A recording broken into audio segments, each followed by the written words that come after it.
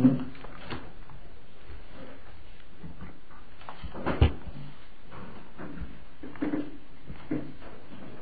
so page 30 or 31, depending on which language you read.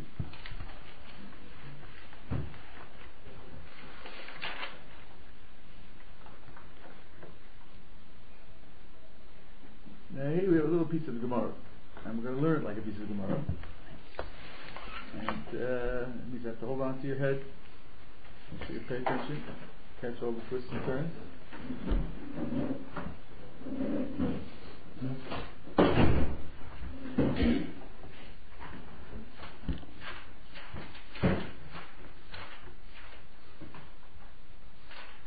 Yochol me'rosh chodesh. Translation is okay. One might think that the obligation to discuss, tell the story of the Exodus commences with the first day of the month of Nisan. If the Torah said, "V'yigaret l'Levavcha," tell it to your son, when should I do that? I might have thought, says Haggadah, that I could do it from Rosh Chodesh on, from the first day of Nisan on. Talmud Lomar, so the verse says, the Torah says, no, you can't do that. By Yomahu, on that day. Oh, on that day. So therefore it can't be from the beginning of the month. Why not? We'll see. But I might then think, maybe I could do it while it's still daytime. Talmud Lomar, the Torah says exclusively, for the sake of this. For the sake of this, I said only at a time when the matzah and moror are in front of you. Place in front of you. This is the proof that you tell the story the night of the 15th of Nisan. This is the proof. Now let's go through piece by piece. I might have thought that the obligation could start from the beginning of Nisan. Why would I have thought that? It says Mitzvah in the beginning. First of all, we're a paragraph above. Right? Yochol Me'rosh Chodesh. And Mitchil is a word of the Haggadah, so I can explain to me why I would have thought something about what the Torah says. Let's plug in here, boys and girls. Because that's when the Exodus began. Do you mean that's when the Exodus began? First of Rosh Chodesh?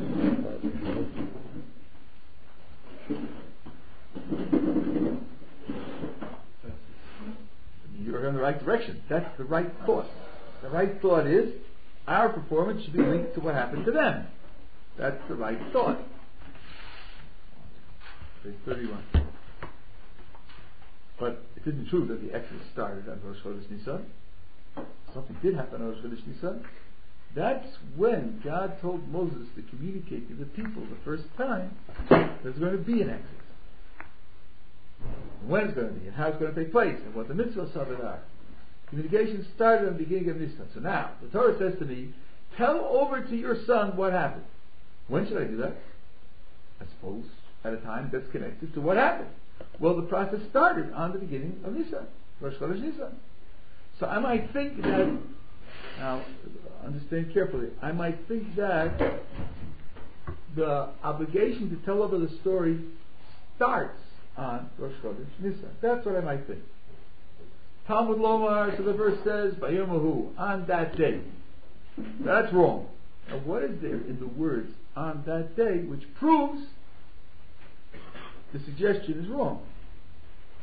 How do the words on that day tell me the suggestion we were just considering is wrong? There's no action. Say again? There's no action in the first of Nisan. I want the words on that day. I'm not asking for our way of thinking that is wrong. I want to know that the Haggadah says you might have thought to start at the beginning of Nisan. Why? Because that's when Moses started telling them about the process. That's wrong. Why is it wrong? Because the verse that tells you to recite the story to your son says on that day. Oh, on that day? So the idea of starting at the beginning of Nisan is wrong. How do the words on that day cancel out this thought that I could have started on the beginning of at the beginning of Nisan. Was I? No. On this day, you should say on this day. That and this don't make a difference in Hebrew.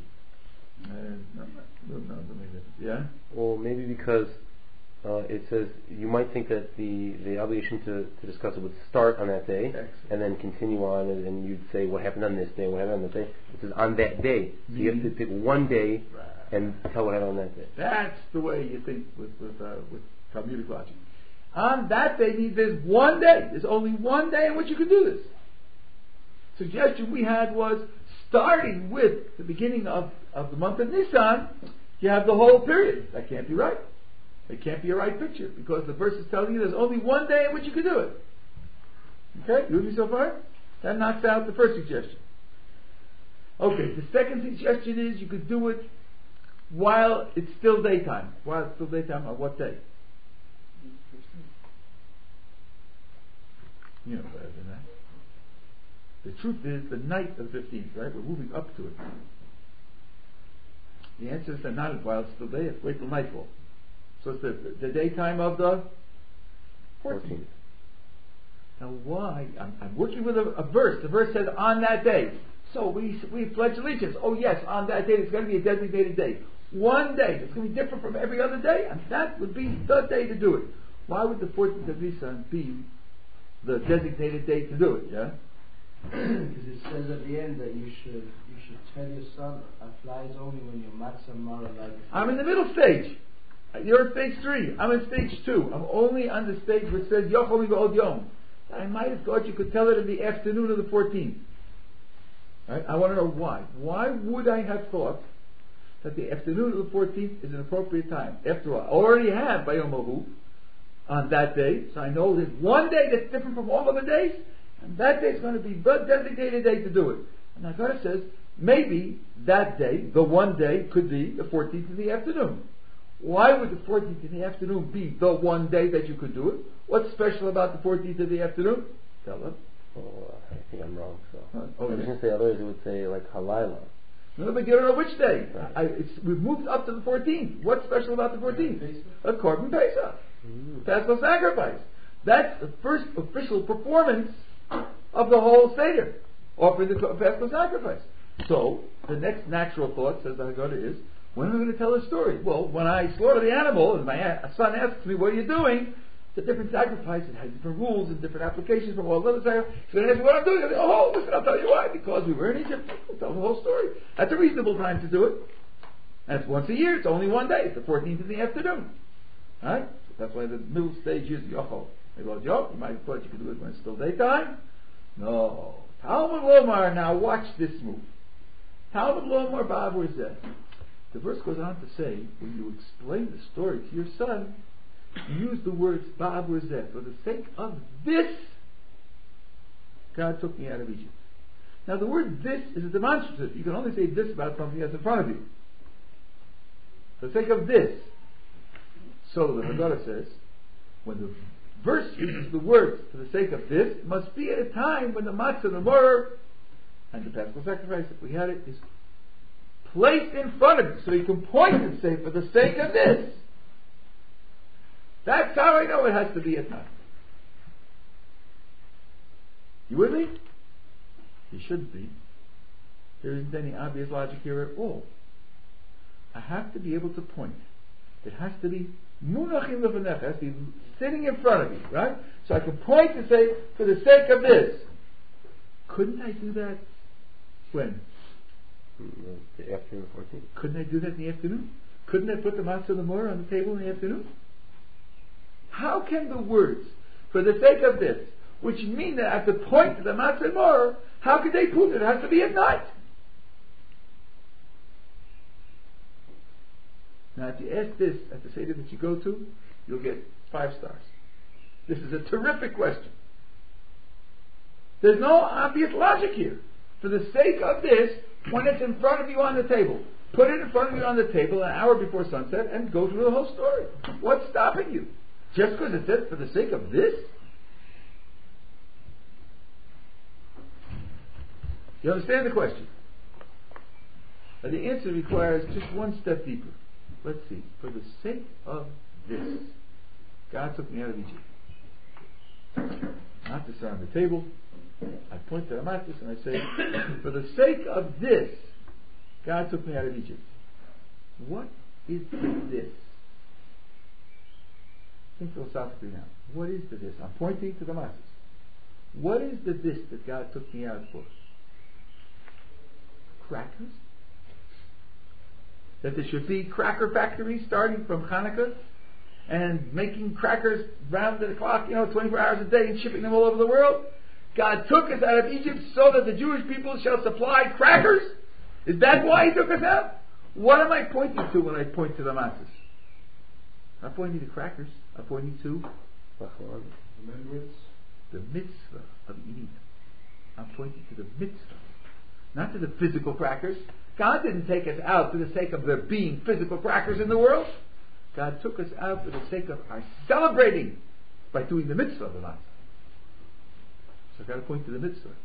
You can't point to the mitzvah on the 14th. There is no mitzvah on the 14th. The mitzvah of eating the matzah is only at night. But Erev Tofu Matzos is an explicit verse. You'll eat the matzahs at night. So that being the case, since I'm pointing to the mitzvah, that's only at night. That's built into the understanding here. When it says the words Va'av Rozeh, for the sake of this, mean that it's only at night. Because that's the time when the matzah and morah are placed before you. It doesn't mean the physical matzah and morah. It means that the mitzvah is in front of you. And you point to them and say, I have the mitzvah to eat them. And that's only at night. You with me? Okay, it's just a little hint of what the way Chazal write, with logic and precision and with analysis and with thought. Okay. Mitchila Obdevar Azara Hayav was saying, originally our ancestors were idol worshippers. And now Hamokom, we spoke about that, God being the place of the world, the ground and the essence of the world. We're exposed to the service. Now I want you to know that the Haggadah here is facing a disagreement in the Gemara and is coming out on both sides. The Mishnah in Masechet Pesachim says, when you recite the Haggadah, Maschilin b'gnus, Mesaymin b'shevach. You start with the degradation of the Jewish people and you end with the praise of the Jewish people.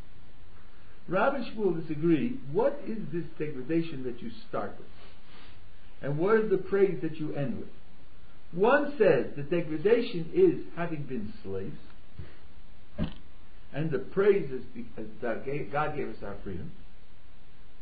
The other says the degradation is that our ancestors worshipped idols, and the praise is that God gave us the Torah. That's the difference between Rav and Shmuel, what the Mishnah means. And we, since there's no reason not to, we put them both in. We put them both in. We said Avodim Hayinu before, that we were slaves and God took us out. And now we're saying the other way. Originally our ancestors worshipped idols, and now because we're brought us close to the service. Question is, what is the nature of this machlokes? What is the nature of the difference? We already said what we're commemorating on the night of the 15th of Nisan is the transition between slavery and freedom. That's what happened on that night. So the one who says you start with slavery and you end up with freedom, of course, you can do no less than that. That's what happened that night. That's what the event was about. What is the thought of the one who wants to go all the way back to our farther remote ancestors, as we'll see in the verse from Yeshua, the pasuk goes back to Terach, Avram's father, and then push forward to receiving the Torah at Sinai. If you thought, you know that history, when you study history, context is very important. You can't study an event in its own setting. You've got to know where it came from and what it led to. Only if you see the connections of the event can you understand the event. So maybe that authority is telling us, don't focus too narrowly. Don't focus only on going from slavery to freedom. You have to know where it came from. You have to know where it's going. That's a reasonable observation. It's a reasonable gesture, I might say. But now you need to know where to cut off. Okay, basically go back to Terach, Abraham's father. Why not going back to Noah? Noah started the whole of the present population of the world. Right? So his 3 children and he himself are the father of the entire population. Wouldn't you learn more? Wouldn't you understand more if you went all the way back to Noah? And by the way, to get more out of going back to Noah, why not go back to Adam? And if you're going forward to receiving the Torah at Sinai, why not continue going forward to building the tabernacle where God's presence dwelled among us, and go even further forward to taking the land of Israel? Aren't they also consequences of the Exodus from Egypt? Aren't they important? Don't they shed light on the understanding of the Exodus from Egypt? It can't just be a general feeling. Filling it in more context increases your understanding. Because if the feeling is filling in the context increases your understanding, there's no motivated way to know where to stop. How far back should I go and how far forward should I go? The one who says you must start with idol worship and go to the receive the Torah at Sinai must be saying more than that. What he must be saying is that this piece of context is crucial. Without this piece of context, you're not going to understand at all. Yes, if you filled in more context, you'd get better understanding. He turns it quite right. But this is necessary because without this piece of context, you don't understand at all. What could motivate an idea like that? That if you don't have this piece of context, you don't understand at all. Now, I told you the answer last night. Those of you who were here. I didn't say it in these terms. I didn't say it was the answer to this question. What I said last night could be used to answer this question today. If anybody can do it. Repeat the question. I'll try to do it short. Yeah. What is the reason why one authority says you must fill in our ancestors were idol worshippers and God took us close to his service? Not further back and not farther forward, just that context. That context is crucial. Without that context, you don't understand the transition from slavery to freedom. Because it says in the end of the Shema that God took us out so He could be our God. The reason we were taken out is to serve Him, and so therefore you have to see that our ancestors were idol worshippers, and then He took us out, and then we served Him through the Torah. That's it. Good for you. The transition from idol worship to God's service is the reason why He took us out. If you don't have that, you don't understand what the reason was and what the significance was. We said last night, freedom is not intrinsically valuable. Freedom isn't a good unto itself. Freedom is a means by which you can do other things that are valuable. And just as he said, we quoted the last verse in the Shema, I am Hashem your God who took you out of the land of Egypt to be your God. That's why I took you out. I took you out for that purpose. That was my only commitment to doing it, my only purpose in doing it. So if you don't appreciate that going from slavery to freedom was a part of a larger transition from idol worship to serving God, you don't understand why it happened, and therefore you don't understand its purpose. And that's why he says, if you don't fill that in, you aren't getting it. Okay? Sort of like seeing a doctor inoculate a child against polio or some other disease, right? And you think he's torturing him with a needle. Right? Why do you think he's torturing with a needle? Because you don't know the antecedent, you don't know the consequence. You don't know what this is designed to prevent. You don't know what will happen if it doesn't happen. Without that, you don't understand what you're seeing. Right? Once you understand it, it immunizes him against polio. Well, now we have pills. Once upon a time it was new. Then you know what it's for. Then you understand. Could you learn more out of general medical research? You certainly could. But at least you know what it's for. You're not going to identify correctly its identity. Okay. Now let's see the verse. From Yeshua. Yeshua said to the whole people, thus says Hashem, the God of Israel, on the other side of the river your ancestors lived from time immemorial. Terach, the father of Abraham and the father of Nahor, and they served other gods.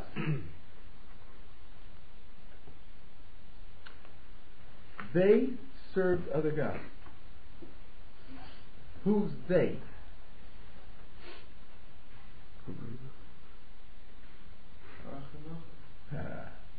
Okay, that's the natural thought. 2 out of the 3. Terach and Nahor. I want you to know that Maimonides says that Abraham came to his appreciation of God when he was 48. And that he offered sacrifices to idols himself with his own hands. And he only came to the truth when he was 48. Okay, the Kesef Mishnah says there's another Girsa in the Rambam that says 40. Still, we're talking about a mature adult. We're not talking about a 3-year-old. There is a Midrash that says he was very young. Good, the Rambam's not going with that Midrash. But according to the Rambam, this verse is gold. All of them served idols, including Abraham. Yeah. Why do we have to mention Nachor? Good. And why do we have to mention the whole? Right. Very good. Let's go on. But that's a good question. What is Joshua doing here? He's sort of casting a general. He's telling the people where they came from. What do I care about Nachor for? The great uncle. And I took your father Abraham from the other side of the river, and I caused him to walk through. I led him through the whole of the land of Canaan, and I increased his descendants, and I gave him Isaac. And I gave to Isaac Jacob and Esau. And now your question comes marching back in. Who cares about Esau? And I gave Esau the Mount of Seir to inherit it. Who cares about that? And Jacob and his children went down to Egypt. Joshua, and then he goes on to discuss what happened in Egypt and all the rest.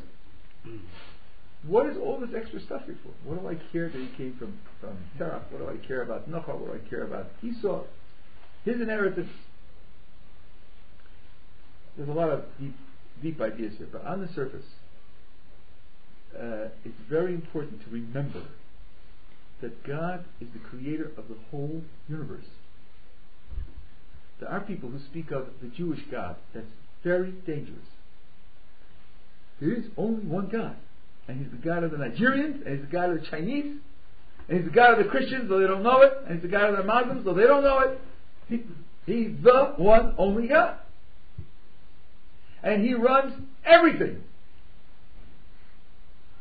It was the ancient idol worshippers and polytheists who thought that each god has a sort of local sphere of influence, and it's a local group that he's connected to, and other groups have other gods, and everybody has his own thing.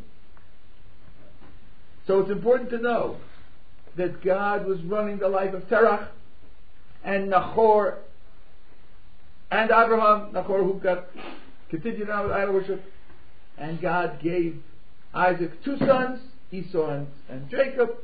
And Esau got his inheritance because God engineered it for him, because that's where he belongs. And Jacob and his children went down to Egypt. God's running the whole story, not just our history.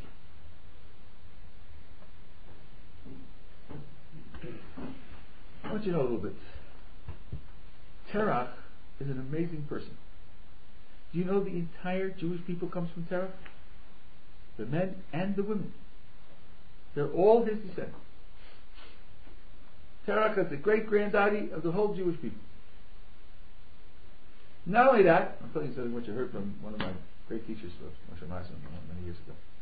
Not only that, when Abraham stood up for God in Mesopotamia, Ur-Kasdim, and the king attacked him, this we have in Midrash, and he resisted, Terach at first sided with the king and with the local culture, polytheistic culture. But he saw that Abraham was saved from the danger by a miracle, and he changed his mind. The other people there didn't change their minds. They didn't become monotheists. But he changed his mind. And it says in the Torah that Terach set out from Ur-Kasdim to go to the land of Canaan. And he took Abraham with him. Okay, the verse is difficult there. I'm not going to all the details now. Terach set out. Now, he made it to Haran. Haran is 80% of the way from Ur-Kasdim to the land of Israel. He was coming to the land of Israel because he knew it was special. Even in those days he knew it was special. But he didn't make it. Terach had the right gesture, he had the right understanding, he just didn't make it. He didn't make it the whole way. So Terach is an interesting figure, and we have sources based on a diuk and a pasuk, sources that say that Terach did tshuva before he died, and died a tzaddik. Because it says that Abraham will be gathered to his people. That means his soul will be gathered to his people, who are his predecessors. If Terach wasn't a monotheist, he wouldn't say he was gathered to his people. It wouldn't be his people. So Terach did tshuva and died complete. So Terach is a person who himself embodies the transition. Abraham made the transition before Terach did.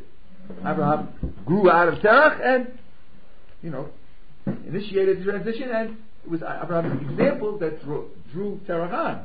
But Terach deserves a great amount of credit. Okay, now notice also the juxtaposition. Esav goes to Mount Seir and gets it as an inheritance right away while he's alive. He takes up residence there and he runs it. It's his kingdom. Jacob and his children go down to Egypt, and in Egypt they are at first the nobility, the family of the second in command, and then they descend into slavery. So when you look at it, it looks like Esau got a good deal, and Jacob and his family got a very difficult deal. And the point of it is to show you that what happened to Jacob and his children was an investment in an enormously glorious future, which took a long time to bear fruit.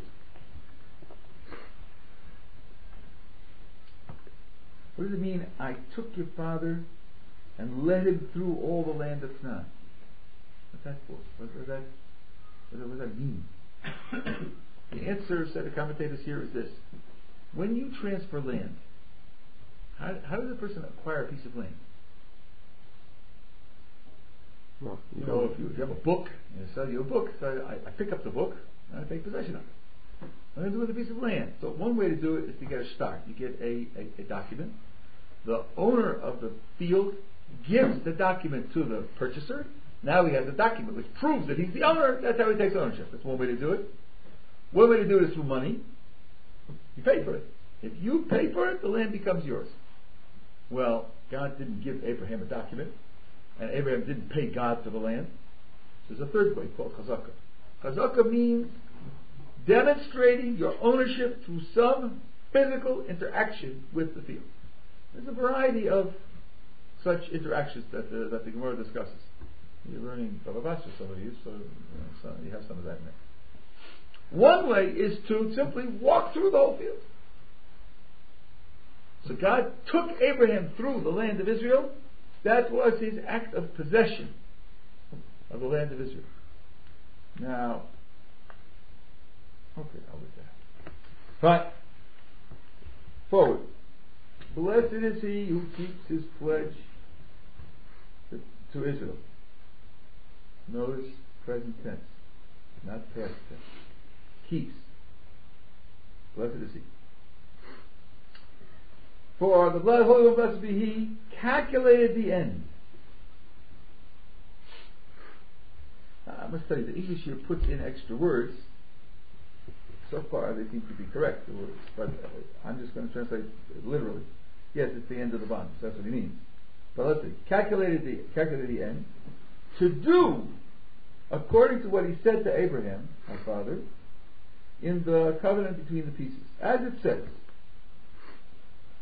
he, God, said to Abraham, you should know of a certainty that your descendants will be strangers in a land that doesn't belong to them,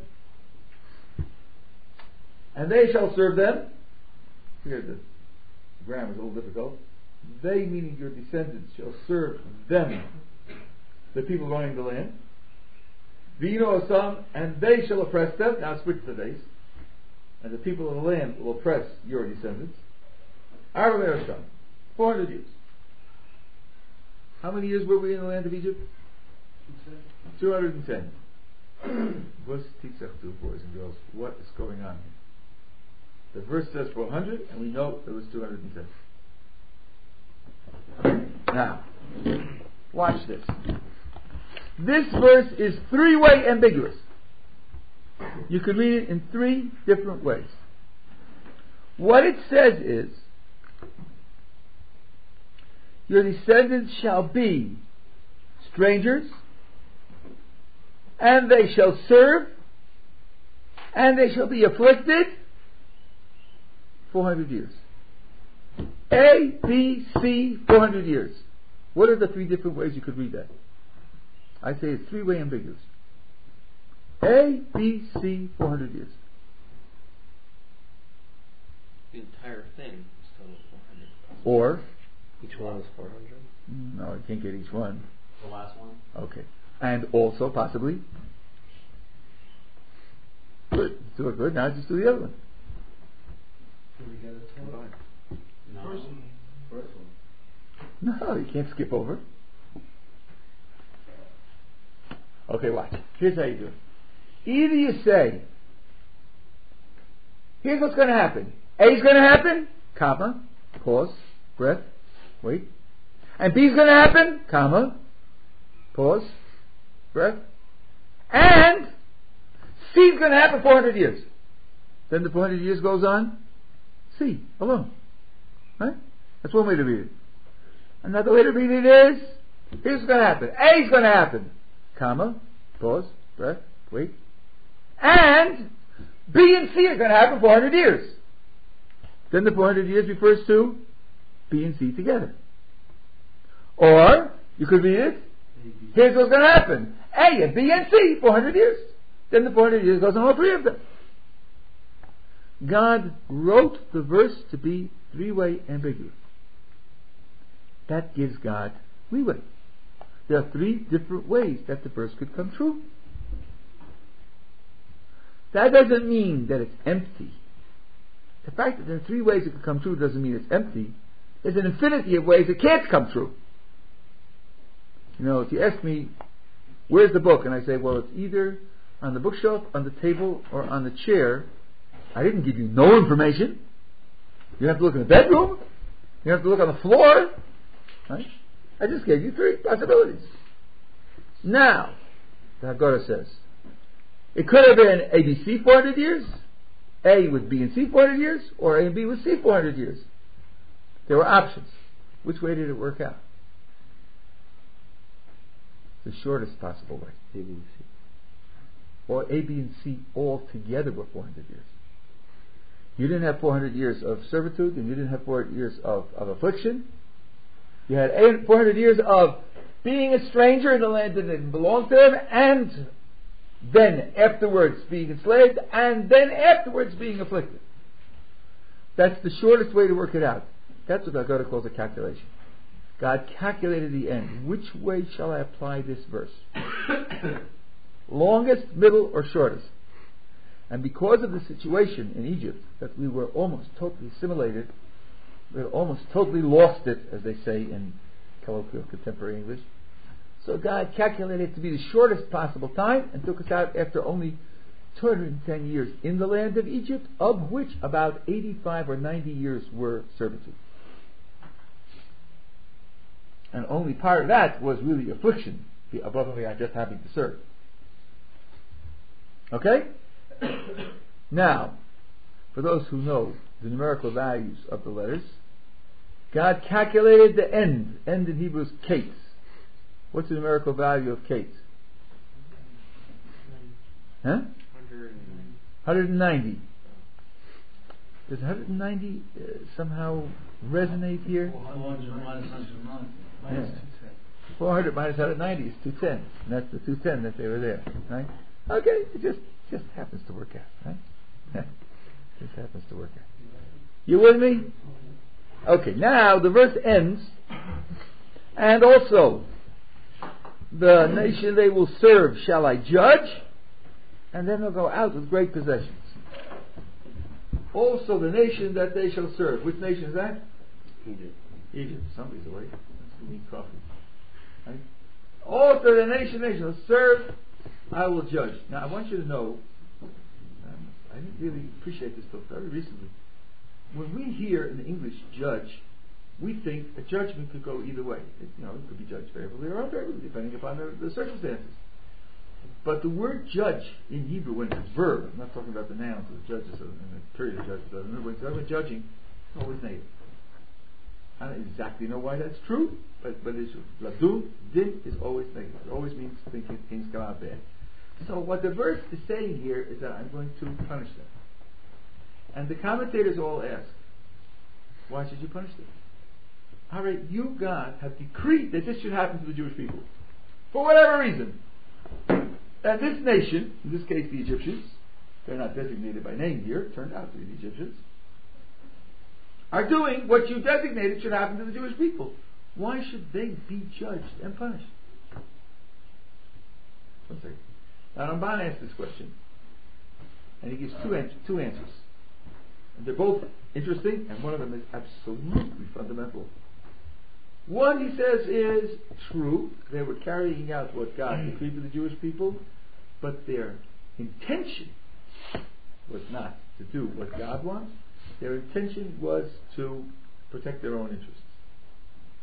Which means that even if you do something which happens to be objectively correct, if your intentions are corrupt, you can be punished for it. That's extremely important. Because a human being is not just arms, legs, eyes, ears, feet, and hair. A human being is not a physical body flailing around. A human being is a mind, an understanding, a goal, values. And the action might be objectively correct, but if it expresses corrupt goals and values, then that can be punished. That's one understanding the Ramban says. The other understanding the Ramban says is that in this prediction, God says there'll be strangers in a land that doesn't belong to them. They will serve, and they will be afflicted. It doesn't say anything about murder. It doesn't say anything about murder. But the Egyptians actually carried out murder. When did they do that? They killed the firstborn. Not the firstborn. They killed all male children, right? Moses, in fact, wasn't the firstborn. Right? They killed all male children. They threw them into the Nile. That wasn't written into the decree. So for the sake of the fact that they went beyond the decree, they could be held responsible and could be punished. Those are the two answers that Ramban gives. And what you should meditate on in your free time is the idea that the Egyptians, with their free will, could go beyond God's decree. They could do more than God decreed. That's something about free will that's important. Yeah. Once they go beyond it, they're punished for the whole thing, or just for where they go beyond? I assume not. It's a nice question. That's nice. I assume that it's only for the part that goes beyond. I would assume that. Unless I had something that forced me to say otherwise, I would assume it's only for the part that went beyond. But murder's pretty bad. Early on in the year, you said that by stone or something, the whole day is, you have the whole day to do it, but then once you go beyond, you're required for the whole day. So, No. You're quoting what I said over there correctly, but there the point was that the mitzvah was to put it on once a day, so the failure is having a fillingless day. The definition of the failure relates to the day as a whole, but that's not a question of punishment. Yeah. Just like you're saying that their intentions were corrupt. But that is that different from like when we say when we're doing the mitzvah, you have pure intentions, but before you get pure intentions of doing mitzvah for the sake of the heavens, we can there's a sort of medium phase where you don't necessarily do pure intentions, but we say that's okay. So how is that different? Now think. You know the answer to that question. I spoke about it not too long ago. You know the answer to that question. Talk sholish ma bolishma. Right? You're right. There's a phase where your intentions are not what? Pure. Not pure. So what are they? Impure. Well, what does impure mean? Some good, some bad. Right, it means mixed. It means mixed. Right? Okay, so we said, of course, you have a pure intention. You have a pure intention, and in addition, an impure intention. We're not talking about an atheist now. We're talking about a person who knows there's a mitzvah and wants to do the mitzvah, but isn't strong enough, so adds together with it an impure intention. It's mixed, right? Doesn't apply to them at all. That's the difference. Yeah. Why does this paragraph, Baruch Shomer, finish off with saying, and afterwards they should leave with great possessions? Like, after 400 years of slavery, the last thing we want to think about really is these people who have been like making their life very harsh, taking their possessions. It would be maybe better to finish like saying, and afterwards they should leave free people. Okay, understand. I think, first of all, it's not 400 years of slavery, right? We just said slavery was about 85 years, 90 years. Long enough. I don't want to. Let's get the facts on the table straight. Now, okay, you started saying it one way, and then you shifted. I think the second way is better. I can imagine very well that people who were forced into slavery will say, "Listen, when I leave, I'm taking all your gold. You guys owe it to me. We've been working for 3 generations for nothing." But the question is not why were they interested in the money. The truth is they weren't interested in the money. That's another stage. But I'm doing one thing at a time. The question is, if you're going to describe the results, that's not the chief result. That's your point. Yes, I think that's right, and I think it's really a continuation of the idea that I'm going to judge this nation. I'm going to judge the Egyptians, and not only am I going to judge them, but the Jews are also going to take away their money. It's not so much a statement about the Jews as it is a statement about the Egyptians. On the surface, anyway. A little deeper, there are 2 things to be said. God says to Moses, twice if I remember correctly, please tell the Jews, take the Egyptians' money.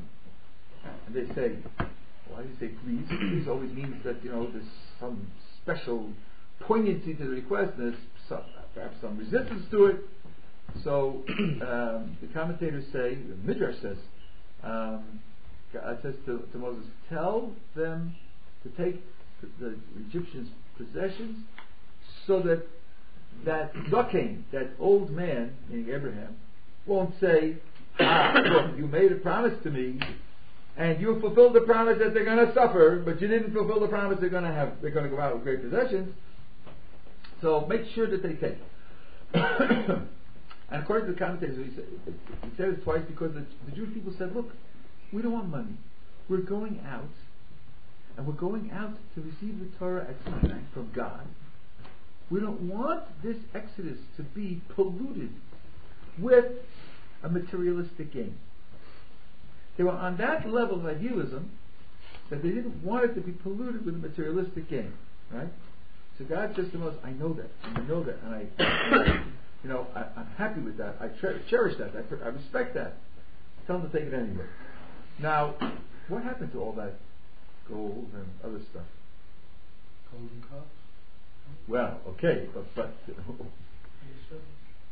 it was used for the tabernacle. Right? So gold and silver is very important.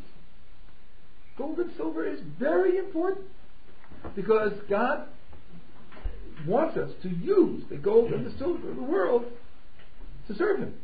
So you can't turn your back on gold and silver. You can't turn your back on the physical world. That belongs to other mistaken religious ideas. For us, all the world is raw material to be able to use to serve God. So he says, listen, we'll not make it impure if you take the gold. Because if you take the gold and use it for the tabernacle, that makes it even more pure. You show how gold can be used, to serve God. So I think that's what's really going on. Yeah? Okay. See if we can do a little bit more.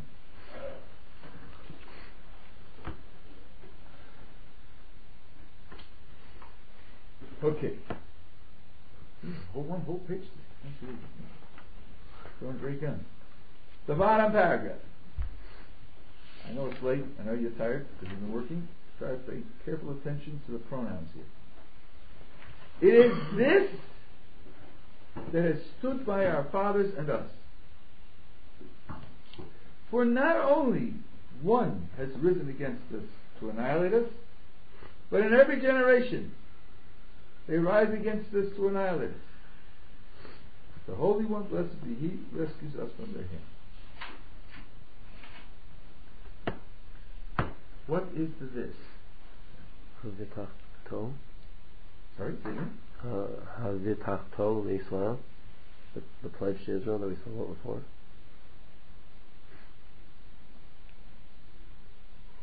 Okay, it's the pledge in the previous paragraph.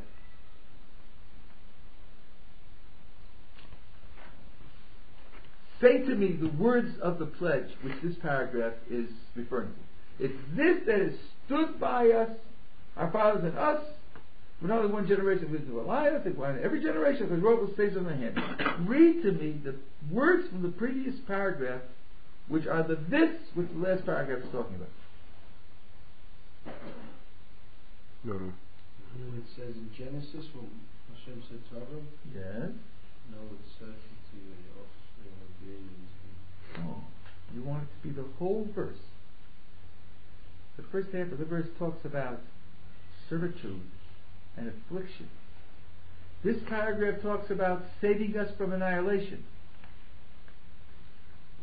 Yeah. If one the nation that they serve, to be judgment. And they will leave great possessions. So the natural thought is, no, it's only the last half.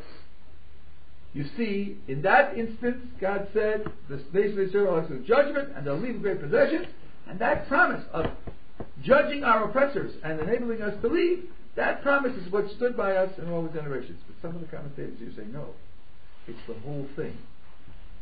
Because oppression also saves us. Oppression also saves us. The whole package saves us. And there are many, including the Steve, who wrote an essay on anti-Semitism, based on all the sources, which say that anti-Semitism springs up when Jews become too tranquil, too content, too comfortable, too placid, and lax in their observance. And that anti-Semitism springs up to force them to reconsider and to push them back into line. So it's the whole of the promise. The whole of it. Indeed, I'll just leave you with a question. We are celebrating the Exodus from Egypt. We celebrate it in song, in poetry, with great gratitude. The standard question is asked. You are thanking God for taking you out of Egypt, out of slavery. Isn't He the one who put you there? Yes, He is. So, if you're thanking Him for relieving you from the slavery and the oppression and the affliction, why don't you express perhaps an opposite attitude towards His putting you in there? Why aren't we angry, upset, critical of God?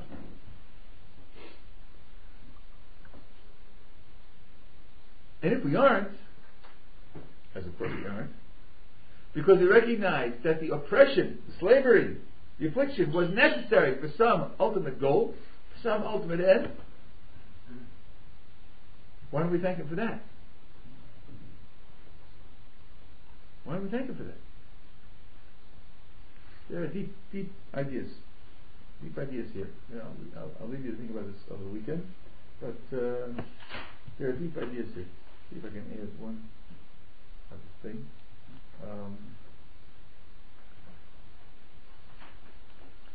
I was just, it's all in the present tense. It's all in the present tense. Okay, I have 1 minute. I'll leave you one other thing to think about. The next page, now I'm going to start this analysis of the verses and the actual telling of the story of the Exodus. Say, Ulamad, go out and learn. Now, you've learned a little Gemara. Someone in the Gemara wants to establish a point. What is the way he invites the others to pay attention? Tashma. Toshma. What does Toshma mean? Come and hear. Come and hear. Very good. That's the Babylonian Talmud. The Jerusalem Talmud has a different phrase. Tochazi. Come and see. Okay, the Zohar Kodesh. And other there's Tochami. which also means come and see. So the Babylonian Talmud says come and hear. The Jerusalem Talmud and the Zohar say come and see. And the Haggadah says go out and learn. Those are three different directions. Three different conceptions of what you're doing. Right? I've told you so many times, everything in Chazal, every word is calculated. Every word has a whole world associated with it. So think about that over the weekend. Ask people. See what you get. It'll be interesting to hear what you get from people. Why do you have come and hear, come and see, and go out and learn as the three different introductions to analyzing material? Okay? Good job.